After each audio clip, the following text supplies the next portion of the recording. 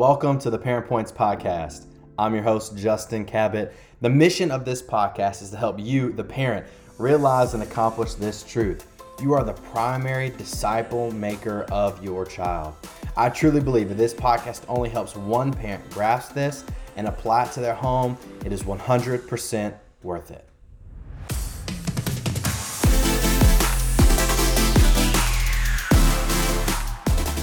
So parents, in this episode, we're going to be discussing our mindset as parents and as well as how to coach up your students in the mindset. Our guest calls this type of thing going to the mind gym. That's what he says in his podcast, and I can't wait for you to hear from him. But our guest is Colin Henderson. I want to tell you a little bit about who he is. Colin is the founder and CEO of Master Your Mindset, a leader in the field of mental conditioning. He's a former two-sport D1 athlete who overcame crippling anxiety to become a record-setting medical sales professional as well as a national sales trainer. He also now coaches audiences and thousands through his books, podcasts, and events. He's got training on mindsets, leadership, and sports psychology, and utilized by some of the world's largest and most successful organizations and institutions. One thing that I like about him is that he is a conditioning contributor to Russell Wilson, who plays for the Seattle Seahawks. Let's go. And in the groundbreaking company that he has, Limitless Minds, who provide elite mindset training to the nation's top corporation. Colin just moved from the West Coast to Nashville. He has great success. He's got an incredible business, incredible platform, but what he calls his greatest success is his 5 children and his wife, Kendra, which is awesome because that's why we're inviting him here to the Parent Points podcast. So Colin, man, how are you doing? Dude, Justin, great intro, man. I love it. I'm doing great. I'm fine. I'm excited to be here, man. I'm so blessed and pumped to bring value. Yeah, awesome, man. I listen, I've had some great guests on the podcast. I'm not gonna lie, had some great guests.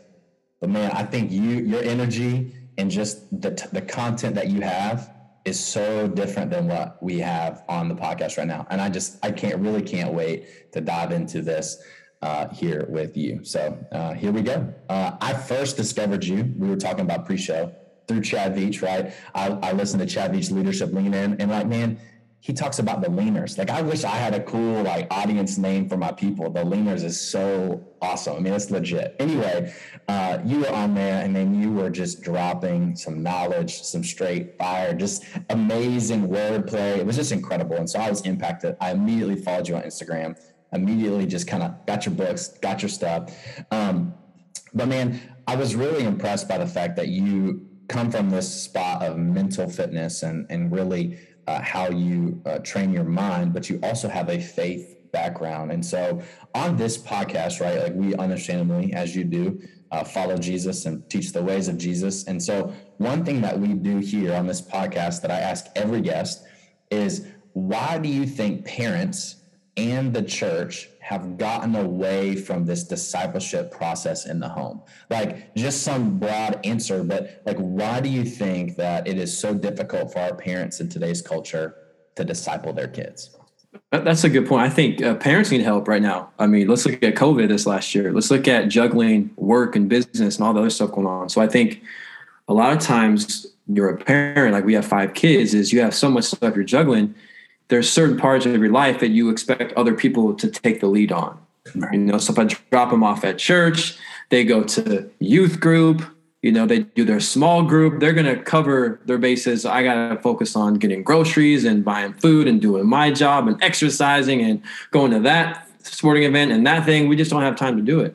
So I think that's just basically just like your mental health, just like your health physically, just like your health spiritually, you got to take ownership. That's right. I think that's the number one thing is you got to take ownership. So I think there's just so much stuff. Everyone's just kind of juggling. Yeah, absolutely. Absolutely. That's a great answer. Great answer. Well, man, you speak a lot about as an athlete and just kind of struggling with some of this mental stuff growing up, playing high school and college ball. This podcast helps these parents think through this mental space. That's what I want to do in this episode. And you have a great resource called Positive Parenting. Now, parents, if you can, go on Amazon, go to Colin's website and just order this book. It is I love it because it's almost like the chapters are bite-sized. Like you could read one chapter, right, like very, very briefly when you're waiting for your kids at car line or whatever. but he writes in there a lot about how to mentally help shape your students and their mind and how to coach them and engage them. So, Colin, first, I just want to ask you, what pushed you to write that content for parents? Like, why did you choose, I mean, out of all the books you could have written, right? Like, why did you choose to write a book specifically for parents? I love that question, Justin. The birthing of that idea was I was mentoring kids. So prior to consulting with Zillow, Nike, all these big companies, I would meet with kids at Starbucks at like 6 a.m. Or I'd meet them. I'd have like a small group coaching class where they'd pay like a small fee, or a lot of the stuff I do on my own for free, just because I knew how much I struggled with confidence and self-belief. So I wanted to serve.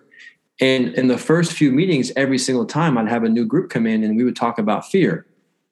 Like no one ever talks about fear, how you deal with like self-doubt, worry, and mistakes and failure. You know, in school, they teach us what to think. They don't teach us how to think. They teach us about math, science, and English, but they're not giving us like, how do I stop stopping myself? How do I stop comparing myself to others? How do I stop suffering from FOPO, fear of other people's opinions?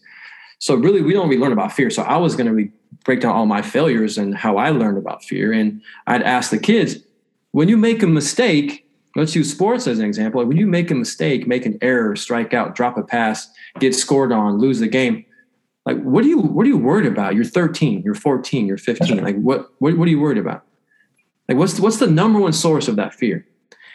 And over like a stretch of like a year, I kept hearing the same answer over and over again. And so I got curious. So I sent out a survey to kids and I got all these answers back. And what do you think the number one answer was? What do you think the number one answer that kids worry about after the game's over or during a mistake? Well, listen, I read the book, so I know the answer. well, parents listening. So here's a question, parents. If your kid is in the room and they know their answers will not be shared, what would they say? What's your big, like, what are you thinking about when you make a mistake? The research is like over 60% of kids say like they're worried about their parents, what their parents think. They're worried about that car ride home. They're worrying about, well, Johnny, we talked about your launch angle. We worked on this in the batting cage and you didn't do it. Like, so they're just worried about what their parents are saying. And I would equate it to this conditioning is very similar to Pavlov's dog. When Pavlov, a scientist, would jingle a bell with the dog and then he would give it something to eat. Every time that dog would hear a bell ring, it would associate food to the bell. So he was conditioned to his mouth would salivate. Right. So I think kids start to condition performance with shame and fear and like self-worth. So I like to say, hey, champions aren't born and then unmade.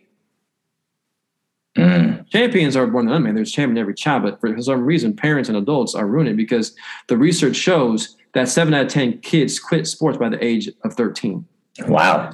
So what I recognize is we're giving kids all of these tools.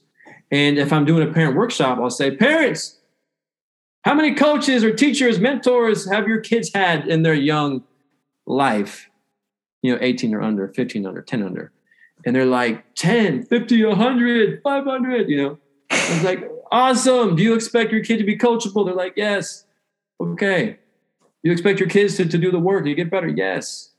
Well, how many coaches have you had to be the best parent you can be? That's right. To have empathy, to listen, to learn. So it's like, parents, what's more important, your relationship with your child or how many points they score or how many fill in the blank. So what I notice is kids are getting coached, but parents aren't getting coached. That's right. So I felt like it's kind of like we have a son and 4 daughters, and my son Baylor loves Legos, and he builds this Lego set. And if he's not looking, our youngest daughter Memphis, for whatever reason, we call her the Kraken, like the monster. Kraken. Right. She's cute, but she's vicious. She will destroy that set if it's like she just, I don't know, she likes to just destroy stuff. So it's like we're building these kids up with all these tools on like self-talk, self-worth, confidence, skills, how to have the right, behaviors, habits, routines.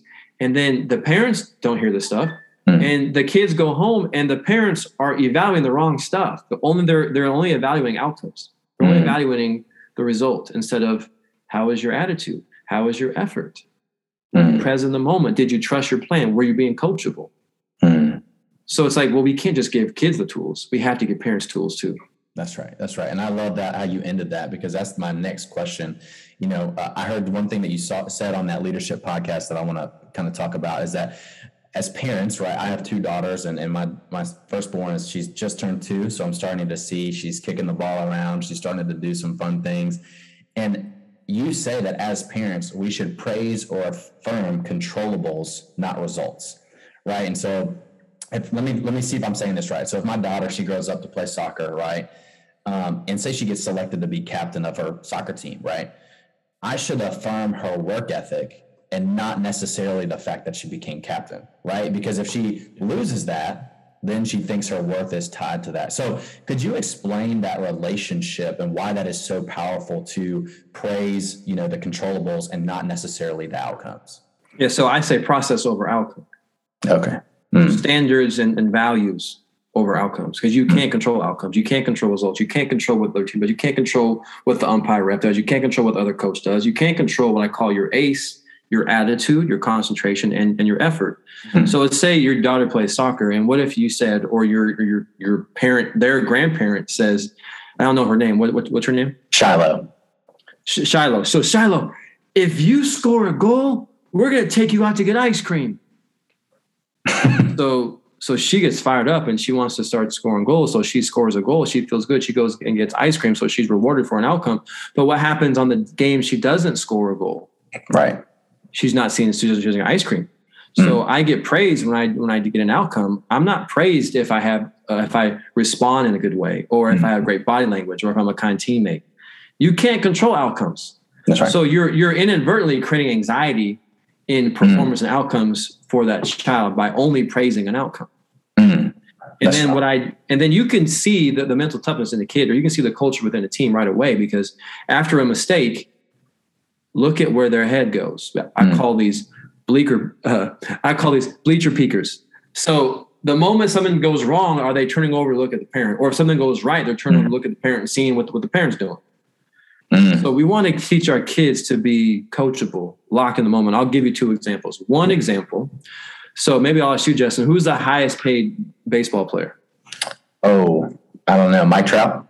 Mike Trout. So Mike Trout, they ask his parents, hey, Mr. and Mrs. Trout, what type of environment could you create to, help raise arguably one of the best players ever play the game, the highest paid player in the history of the game? Parents, you want your kids to be a good performer, whatever sport they're in? Okay, let's listen to what the parents said. The parents said, that's a great question. Well, we made it a point early on. If Mike went 5 for 5 with 5 home runs, or 0 for 5 with 5 strikeouts, we did not care. All we did was evaluate how were you as a teammate and how was your effort. So Mike Trout wasn't afraid to fail. He did not associate work tied to outcomes. Now I'll give you another one. When you look at like one of the most clutch players in basketball, like one of the most ferociously mentally tough, other than MJ, who would you say? Probably Kobe. Kobe, the Mamba. So Kobe was on a podcast with my dude Lewis Howes, and Lewis like, Kobe, where'd this Mamba mentality get started? Like, you're ferocious. You're known as one of the most competitive clutch performers of all time. And Kobe said, well, my mindset was shaped at an early age. He said, my dad played basketball in Europe. He played in the NBA, and then he played basketball in Europe for a few years. We came back to Philly when I was 11 years old. And my first year back in Philly, it was that summer. And I played in my first ever summer, my first ever basketball league in the United States. He said, guess what? I didn't score 1 point. All summer. All these people knew my dad. They knew me, and it was embarrassing. I'm just trying to get respect. I'm trying to be liked, fit in. I scored no points. That last game, I was like, dear God, please, can I score 1 bucket? He scored none. He said, but my life changed in that moment. He said, after the game, my dad put his arm around me, who I idolized, who was a former NBA player. And he says, Kobe, if you score 0 points or 60 points, I don't care. I'm going to love you I'm going to love you the same way. Let's go. That's right. Kobe said, boom! In that moment, the Mamba mindset was born, because he said, you know what? I didn't fear failure. There you go. I wasn't afraid to fail. And just that support made me want to work harder. So I busted my butt that offseason, and I dominated the next year because I had this focus and this drive, and it was intrinsic, not extrinsic. So if the drive is coming from an external force like fear or, the parents making them do it, or they're like bribing, like you can't sustain that. Right. If the kid doesn't love it, whether it's band, music, choir, chess, drama, fill in the blank, dancing, it doesn't matter what it is, coding, esports, it has to, or, loving Jesus and wanting to make that your career. Like if you're making them do it, it's not going to work. Right. That's good. That's good. That's so strong, man. I get fired up just hearing about that.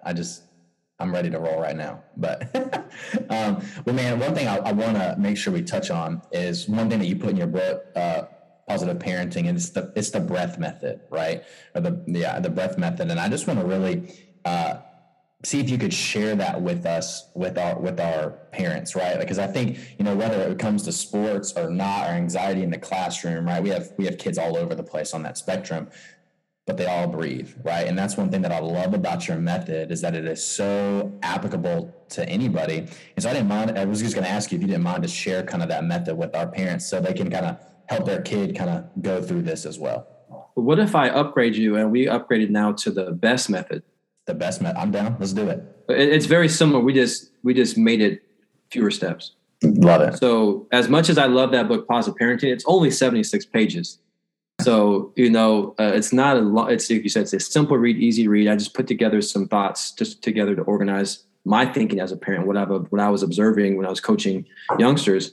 But my newest book, Quiet Mind and Quiet Mind for Kids, is dropping September 14th. That's right. So we've simplified the process. We now teach, I say we, I have a little team under me, but we teach what we call the best method, to be the best version of you, to unlock your best, to find your best in new environments, in environments of challenge, in environments of adversity, in environments of change, in environments when you're succeeding and it kind of feels weird. Right. So it's like, what do? Well, to be your best, you have to do the best method. It's these 4 steps. So the first one is when you notice your heart rate elevating, you notice you're in a new environment. B stands for breathe, is to find your breath. So it's so obvious, and people miss this, but we don't teach our kids how to breathe the right way. So what I want to challenge every parent is check out the book Breath by James Nestor. So we got to be watchful. Is your kid a mouth breather? If your kid's breathing through their mouth, they're getting too much oxygen and they're burning fuel. They're burning so much fuel. We want to breathe through our nose. And if you're breathing through your mouth, you're opening yourself up to sickness. I mean, your nose were made to breathe. Your mouth was built to eat.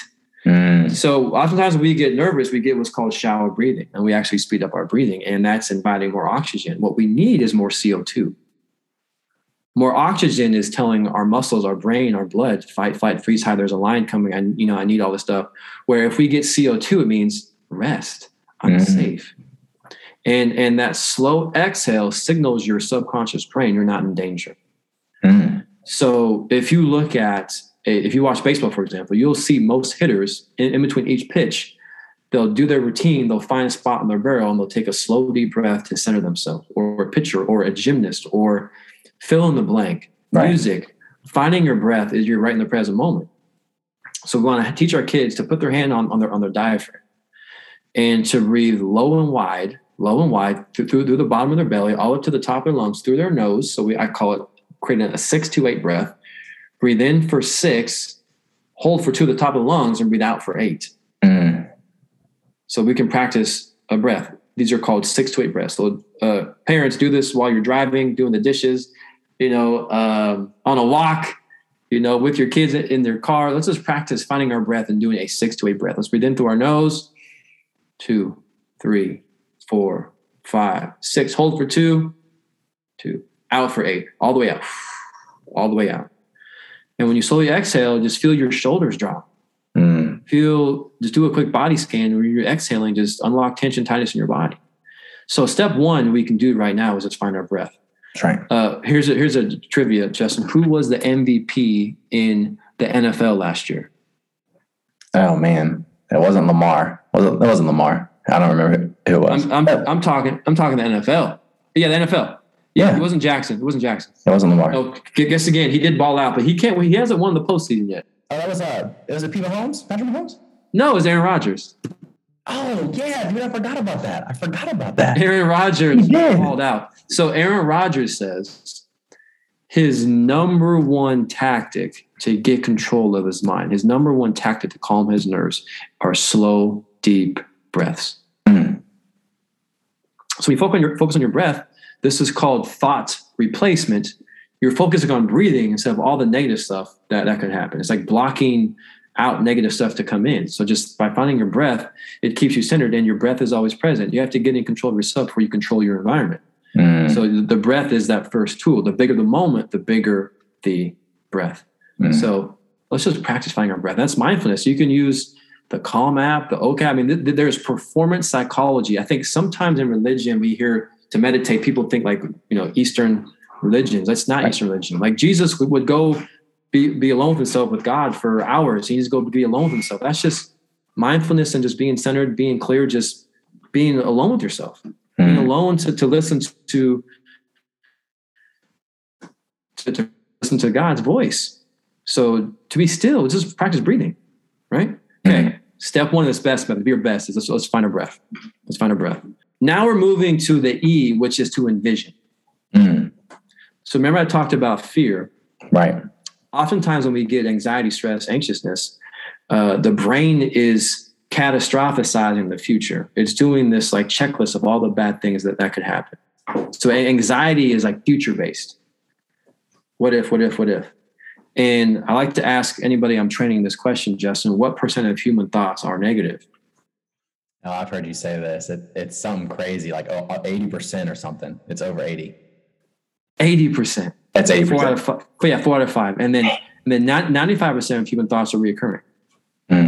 So you're basically reliving trauma and you're pre-living failure. You're all the worst bad stuff. So you're creating this like negative cycle, which your brain is picturing. So the brain, if you look at how the brain operates, it thinks in 4 dimensions. The first dimension, Justin, are the words that we say or hear. These words that we see or hear create a picture in our mind. And these pictures that we see in our mind influence emotions that we feel. And these emotions that we feel form in beliefs that influence our identity, our actions, our behaviors, and how we perform. So if we're creating negative pictures in our mind, your cells have memory. Your brain has these memory that we're holding on to. It's called, your brain's creating neural pathways, these mental grooves. And the brain cannot tell the difference between a real and imagined event. So a lot of people, it's this phrasing I say that everything happens twice, first in our mind, then in real life. Oh, that's good. So when you're saying, don't mess up on my test, don't say something stupid in front of my friends, don't drop the pass, don't strike out, don't miss the shot, don't miss the kick, don't mess on my dance recital. You're just commanding if your brain's made, you're commanding your subconscious to act out those things that you don't want.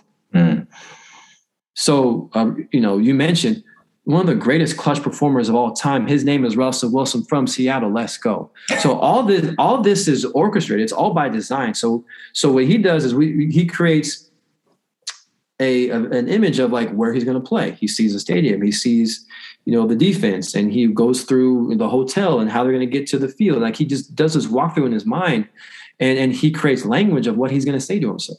I'm built for this. I am here. Believe. This is all by design. So he wants to see what he wants. So the question is do you focus on what you want or what you don't want? How simple is that one? So I teach this stuff to my kids, man. So my oldest son, Baylor, this last spring was his first year playing baseball. COVID kind of, we didn't do anything during COVID. Right. He played a little bit when he was 6. He's 8. He was 8 this year in baseball. And the first 2 weeks of the season after practice, we were in Palm Springs. We missed the first 2 games. So we come back, and I said, Baylor, what I want you to do is just close your eyes and imagine.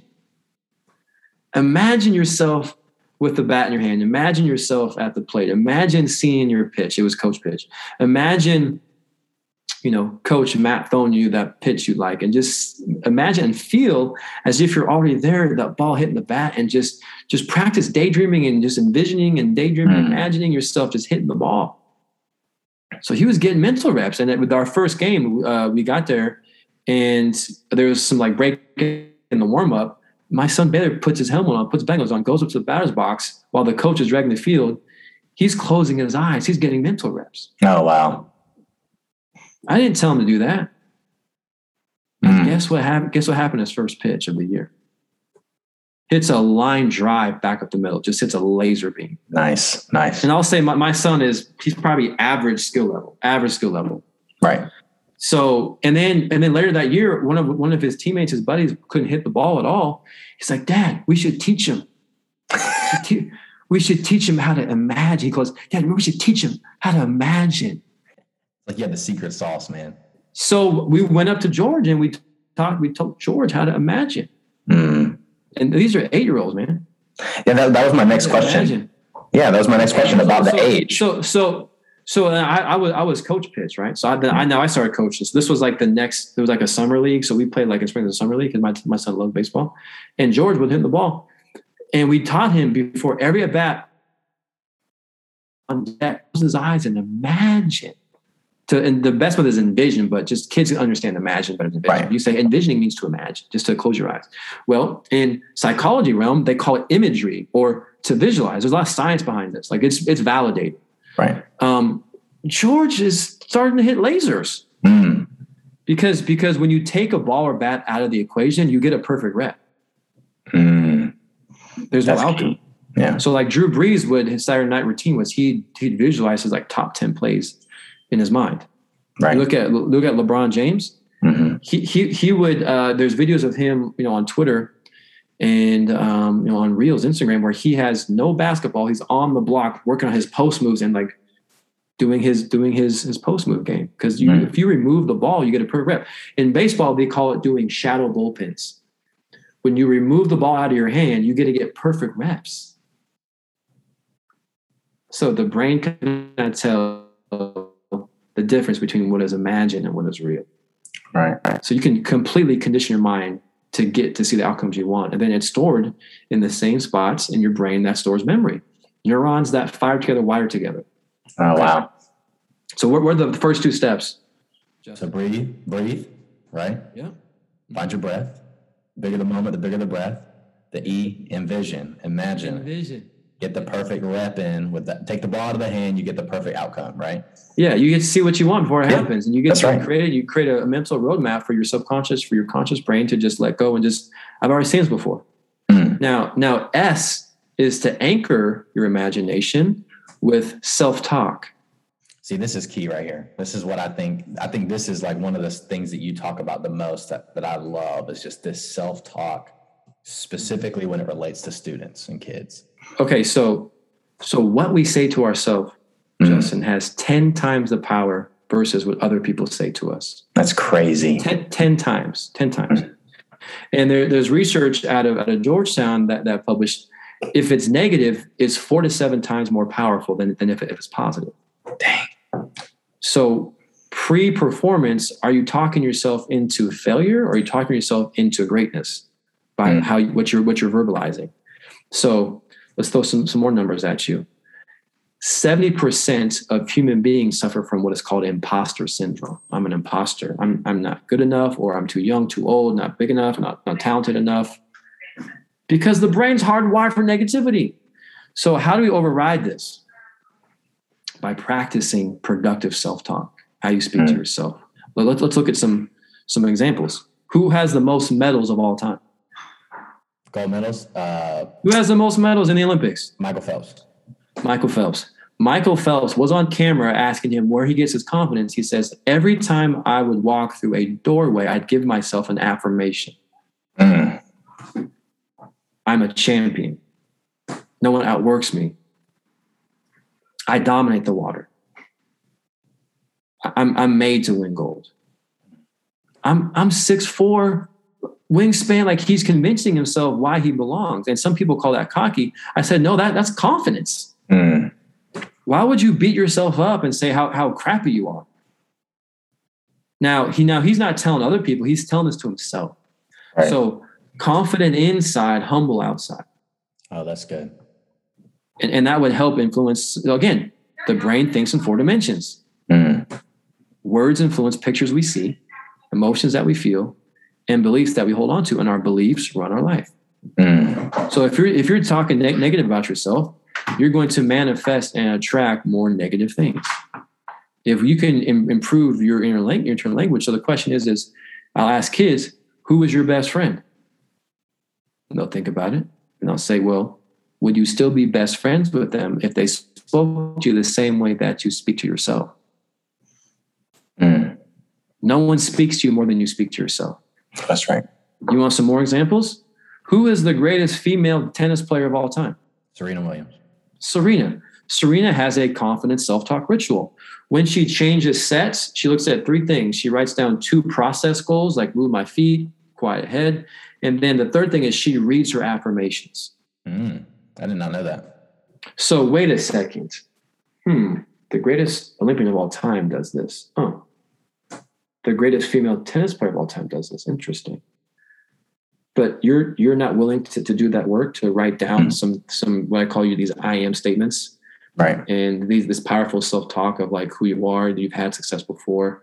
Former Navy SEAL who used to do ultra marathons, used to have the pull-up record. And one day his name is David Goggins.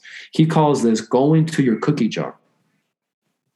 Going to your mental cookie jar.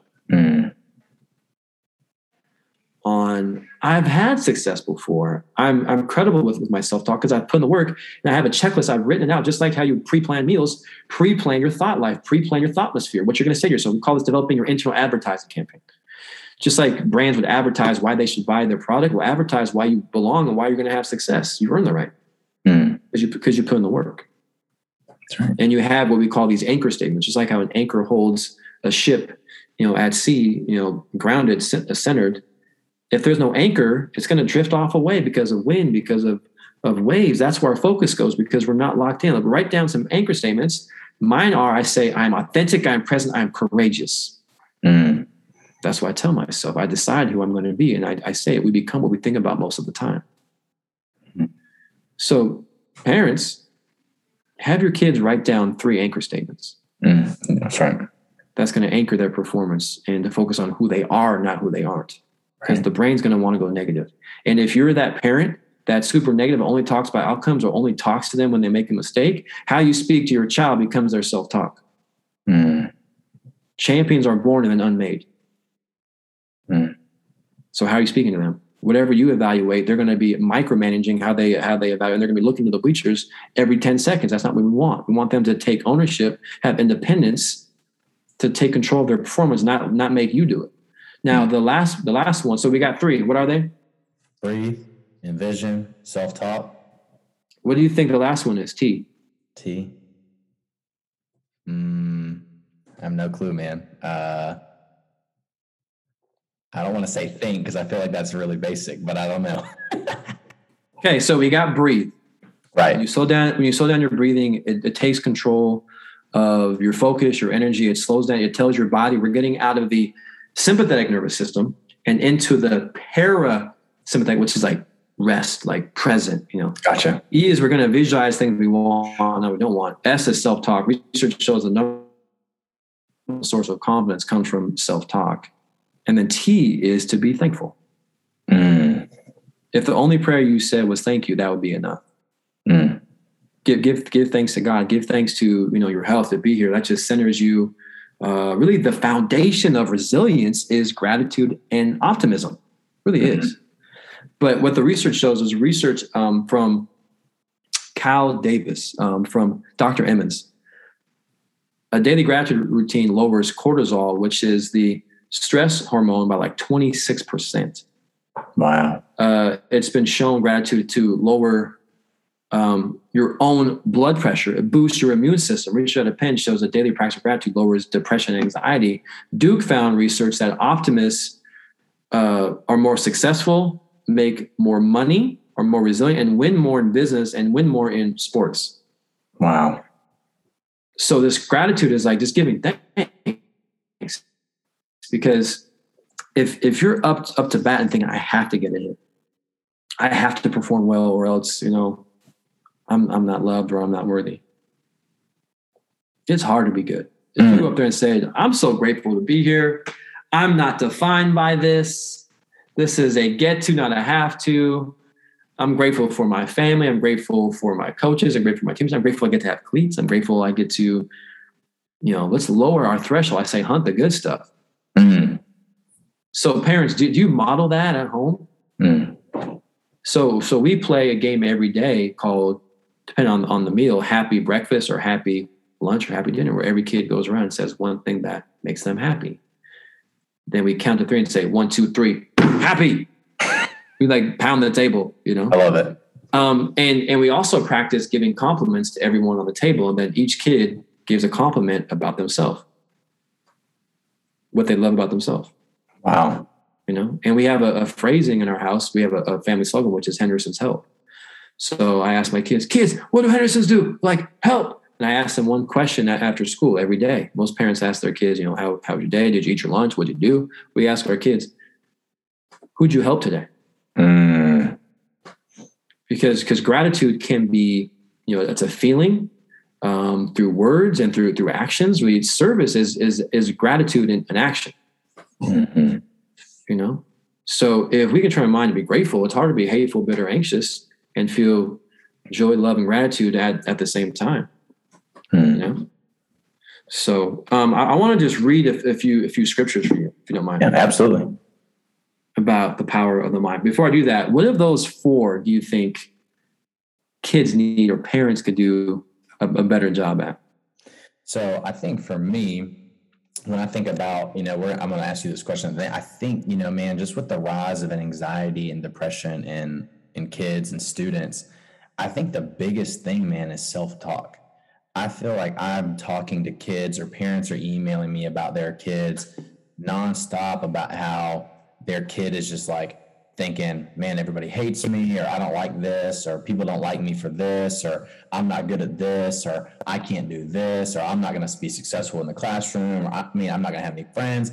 And they just repetitively beat themselves up in their mind because they're saying these things about them that nobody is actually saying out loud.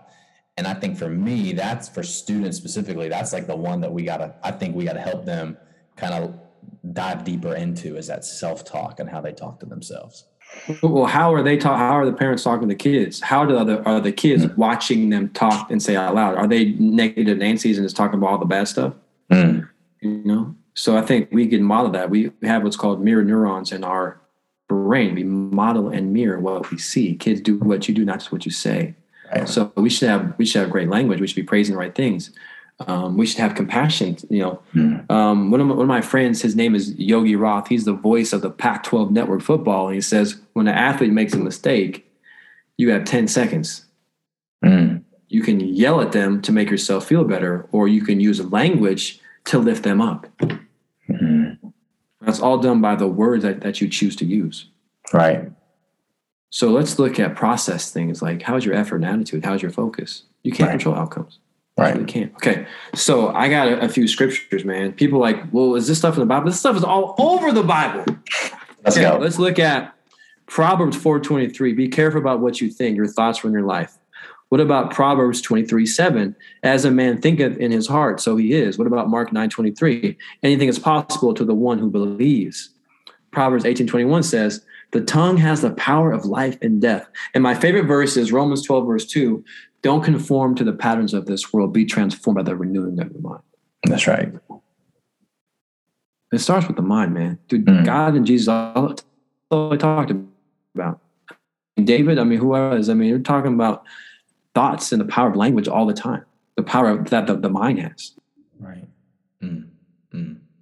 So, Colin, one thing that you talk about specifically geared towards students, right, and specifically geared towards kids, is in your book, you say, according to the Child Mind Institute 2015, the mental health report, anxiety and depression are treatable, but 80% of kids with a diagnosable anxiety disorder and 60% of kids with a diagnosable depression are not getting treatment, which is just mind-blowing to me. So I just wanted to ask you, we have, students that I know, like personally, that are walking through this, that are in this. Let me ask this question. Instead of asking why you think it's so bad, let me ask this question. How do we help parents engage their student to go through this? Because, I think so many times, parents do that's not my kid thing, where it's like, oh, your kid, well, that's not my kid, or oh, my kid doesn't struggle with depression, or they're not going to be looking at that or doing this, but they never like want to lean into what is happening in their home and under their roof and with their kid. And so with this, anxiety and depression, how do parents lean into this? How do they have conversations with their student about this stuff? Yeah, I mean, anxiety is the number one mental health concern in teens and adults. Let's look at that. So the wording I said, man, if you're not doing something proactively, you are being negligent. That's the word I'm using. We're being negligent. Just like, years ago in football, I remember, in Pop Warner in high school, we had to watch a video on how to tackle with our head up because players are getting paralyzed. Now with like head trauma, CTE, you can't play unless you're properly trained how to tackle appropriately, and then you watch videos. Well, with the data on depression, suicide, anxiety, if we're not prehabbing, proactively talking about these things, we're being negligent, right, as adults. So we need to remove the stigma. We need to normalize and have conversations and create space where seeing a counselor or therapist is like going to see a physical therapist. Right. And with the advent of cell phones, the brain cannot compute and process all this information. It can't.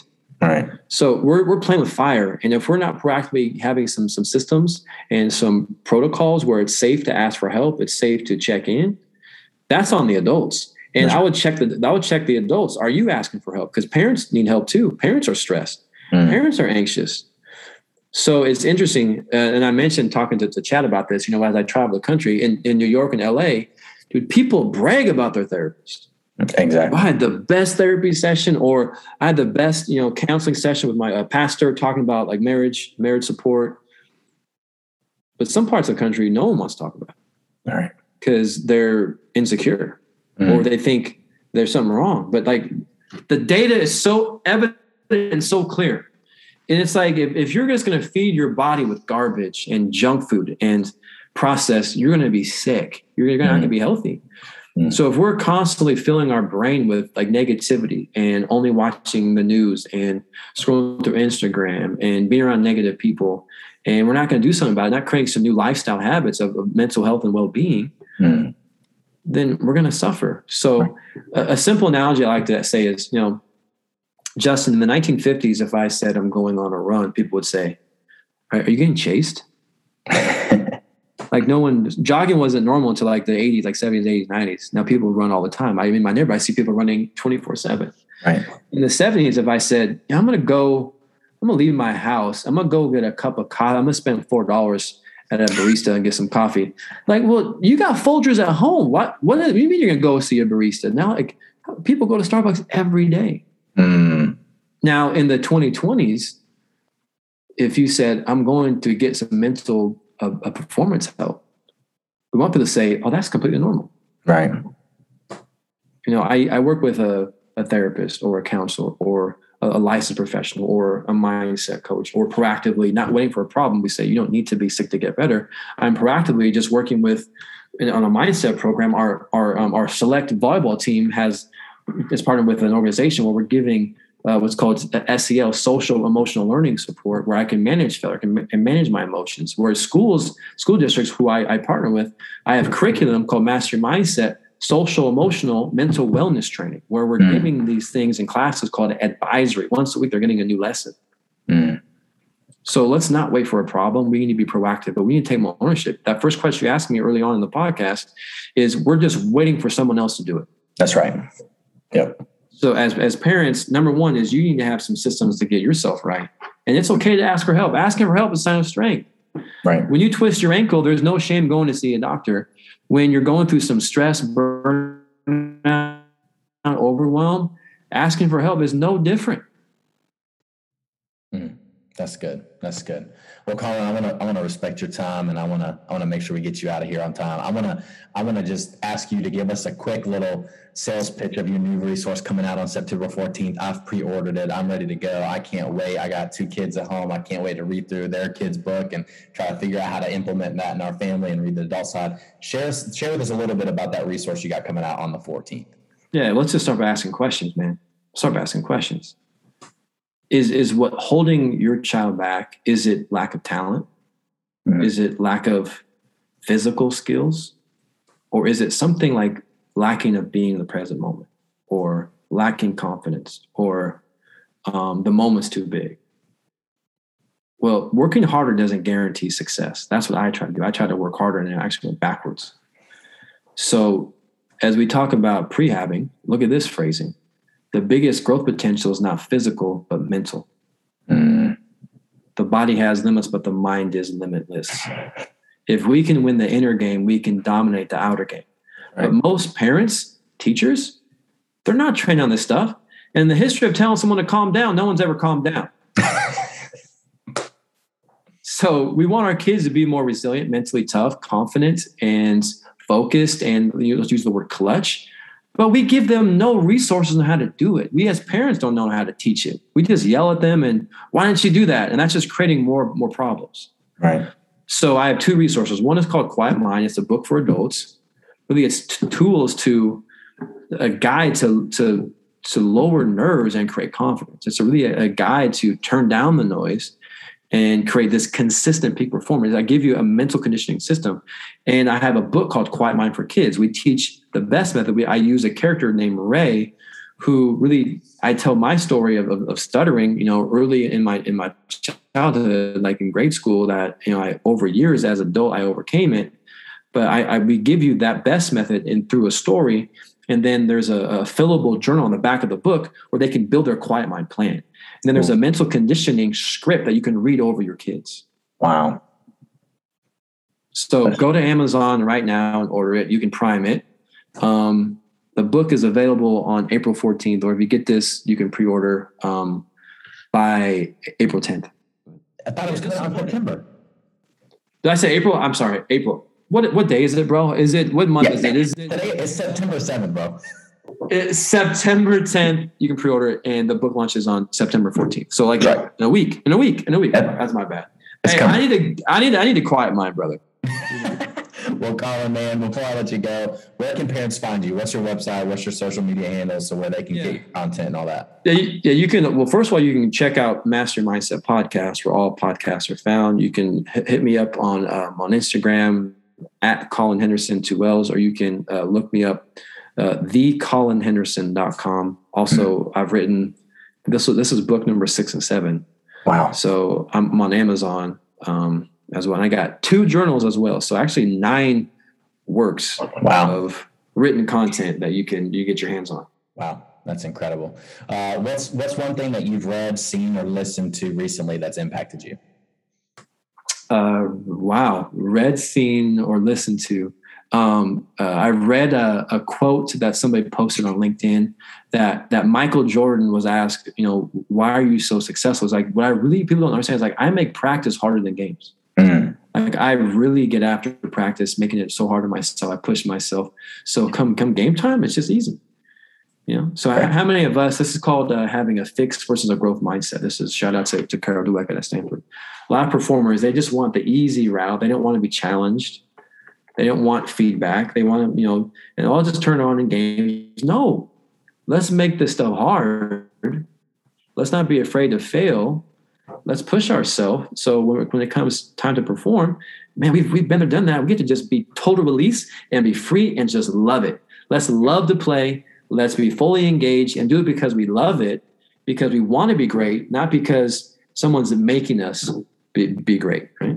That's right. Well, Colin, man, it's been a blast to have you on here. I say let's go all the time, and my wife gets on to me, so I'm thankful that you said let's go as well. I'm like, let's go. She's like, you got to stop saying that. I'm like, never. Well, I love let's go because it's plural. It's not I go, you go. It's us. Let's go together, and it means action. Right. How about this as we wrap up? What was your biggest learning from today that you did not get prior to this meeting that you're going to utilize as a parent? Right. That's good. I think for me, you say all the time that kids don't do what you say, they do what you do. And I find myself constantly with my little girl who's 2, right? She does something wrong. I want to show her how to fix it, how I would fix it, right? Like tell her what to do instead of help just coach her on how to fix it, right? Like see her do it on her own. And so like when she's picking up her toys, instead of asking her to help me, I just want to pick them up because it's faster and I don't have to deal with talking to her. But if I just slow down and speak truth to her and how to do that simple task, she can do it on her own. So I think that whole modeling what I want to be true of her for her instead of just hoping that it happens. Yeah. And parents quickly forget, what it felt like to be a kid. Would you want your boss micromanaging your every single move in your performance? Well, then stop doing that to your kids. That's good. That's good. Be the leader that you want to see in others. And it starts at home. That's good. So, hey, great work, man. Parent pointers. What's up, pointers? You guys good? There we go. That's what I'm talking about. Let's go. Actually, don't be a pointer. Point it back at yourself. That's right. That's right. Well, man, I appreciate it. To hear on the mission of this podcast is to help parents realize and accomplish this truth that they are the primary disciple makers of your students. I know parents that you were encouraged today, you were equipped today, and we just thank you, Colin, for being a part. So go parents and parent like you never have before.